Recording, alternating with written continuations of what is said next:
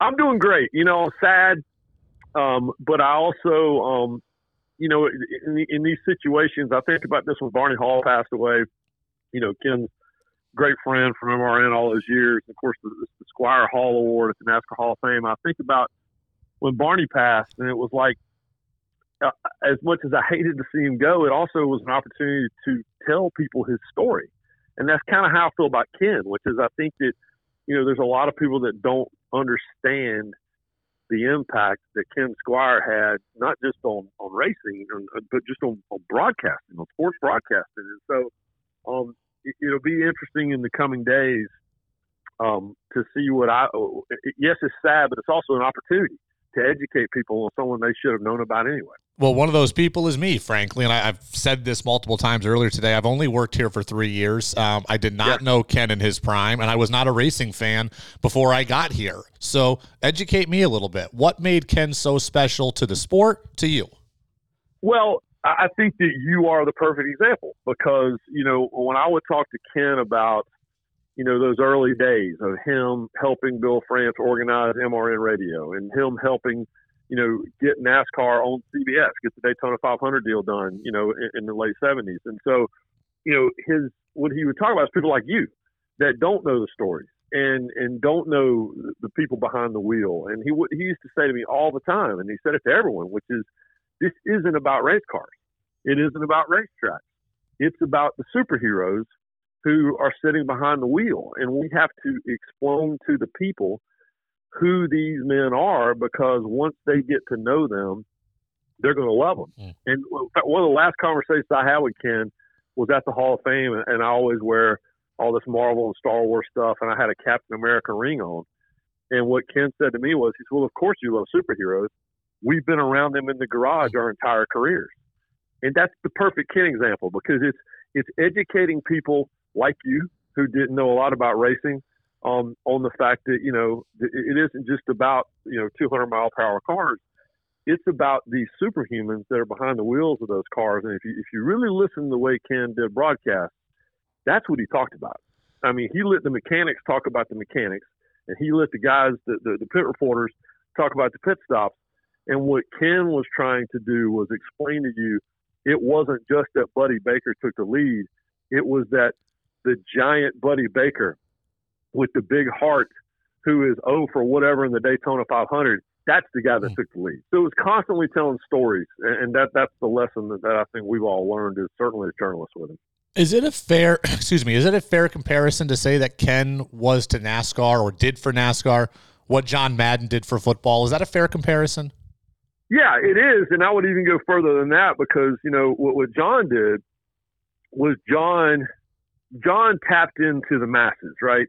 John loved football so much, and you could tell. But John was a commentator. John was an analyst. Ken didn't just tell you the story. Ken did all the broadcast deals to get the stories done. Like I say, Ken helped the France family put together the Motor Racing Network, and Ken, as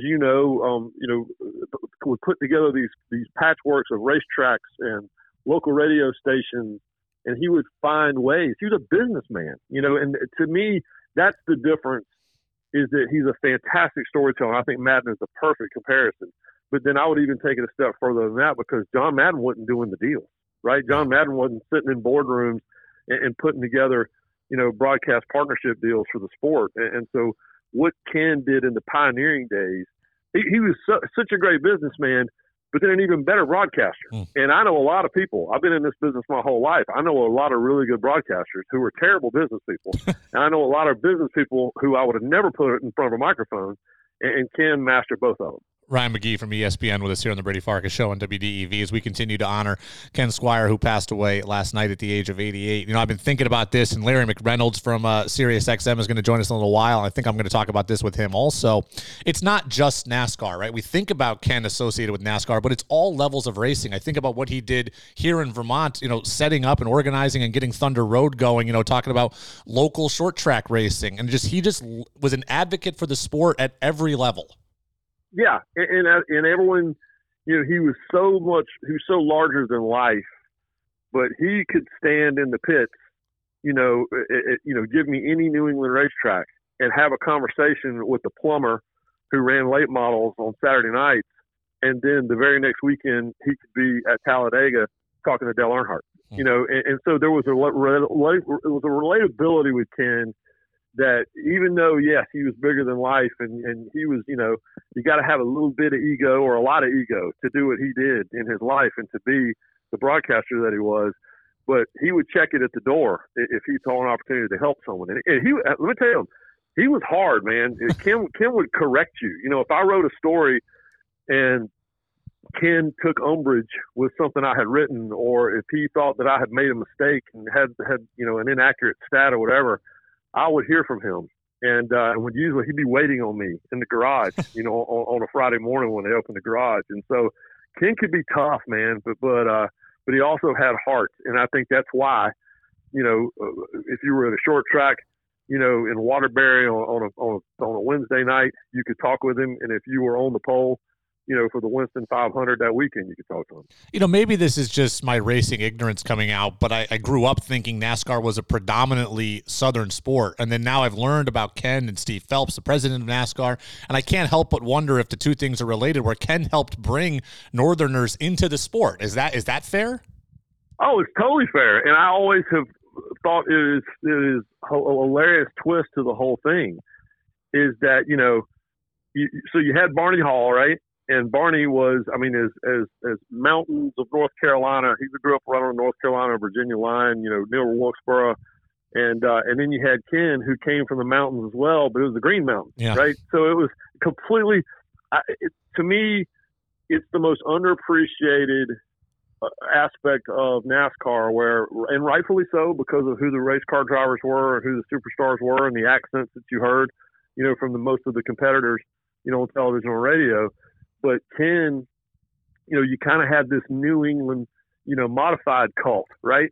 And Ken managed to take that group and bring them south, and then bring the Southerners and bring them north. And so I wish I could have been there. I was at like the 5th or 6th race weekend they ever had at New Hampshire Motor Speedway. So I lived in Connecticut and I drove up. I always wished I could have been there for that very first race in Loudon, because I can't even imagine, you know, the looks on the faces of the Ken Squiers and Bob Bears of the world, you know, who finally got the Cup Series, you know, back to New England after being gone for decades. And so, yeah, the fact that the air quote southernmost sport, the voice of that sport, you know, was a hard-edged man from New England, I always got the biggest kick out of. You know, maybe I should have led with this, but I'm just curious. How well did you know Ken? You talk about him waiting for you in the pits. You know, did you meet him hundreds of times, 5 times? Kind of what was your relationship like? Well, so back in the day, yeah, as you mentioned, I cover college football. So, I mean, I don't go to the racetrack nearly as much as I used to. But when I first started in this business, you know, in the mid to late 90s, I was going to the racetrack 30 weekends a year. And so I knew Ken pretty well. And I tell you what has always resonated with me when it comes to, you go to the NASCAR Hall of Fame and you see the names that are attached to the Squier Hall Award, which is the broadcasting wing of the NASCAR Hall of Fame, the journalism, the media wing. And when I look at those names, and it's Chris Economaki and Ken Squier and Barney Hall and Tom Higgins and Steve Wade, I mean, all the legends of sports, motorsports journalism, they all at one point or another put their arm around me as a 20-something-year-old, wet behind the ear, you know, dummy, and talked to me about, all right, you know, what do you think about this, and why did you say that, and why did you write that, and why did you produce this? Because they wanted those of us who they thought would be hanging around for a while, and I've been doing it 30 years, I think they would recognize, all right, we need to help these young people cover the sport, because that was part of their mission always. You covered the sport from a journalistic angle, but they also loved the sport so much that they understood how important it was to, you know, help the next generation, because they knew one day they wouldn't be around. And so I knew him really well. You know, I knew him better some years than I did other years. And there were times, quite frankly, when he drove me a little crazy and probably vice versa. But I think that's what makes Ken great, is that he was going to tell you what he thought, whether the hell you wanted to hear it or not. And that's how you achieve greatness, and that's how he did it. Well, Ryan, I'll get you out of here on this, and I do appreciate the time. I'm already kind of thinking ahead to next year, Memorial Day Classic at Thunder Road, what that first race at Thunder Road is going to be like without Ken. And, we got 3 months until Daytona. I'm kind of curious, just what do you think the Daytona 500 scene is going to be like next year, the first one without Ken? It's going to be crazy. I can't even imagine because, obviously he was in MRN and he was CBS and he was back on the radio, but he still was doing, public address announcements for years. And anytime there was any sort of, the last time I worked with him, I'd written a script for something for the NASCAR Hall of Fame, and Ken voiced it. And he called me on the phone. And he goes, I'm at that age, McGee. He goes, they only call me when they can't remember what happened, and I'm the old guy that was there. And so but it is going to be. There's certain people and certain personalities that you can't imagine what the place is going to be like without them.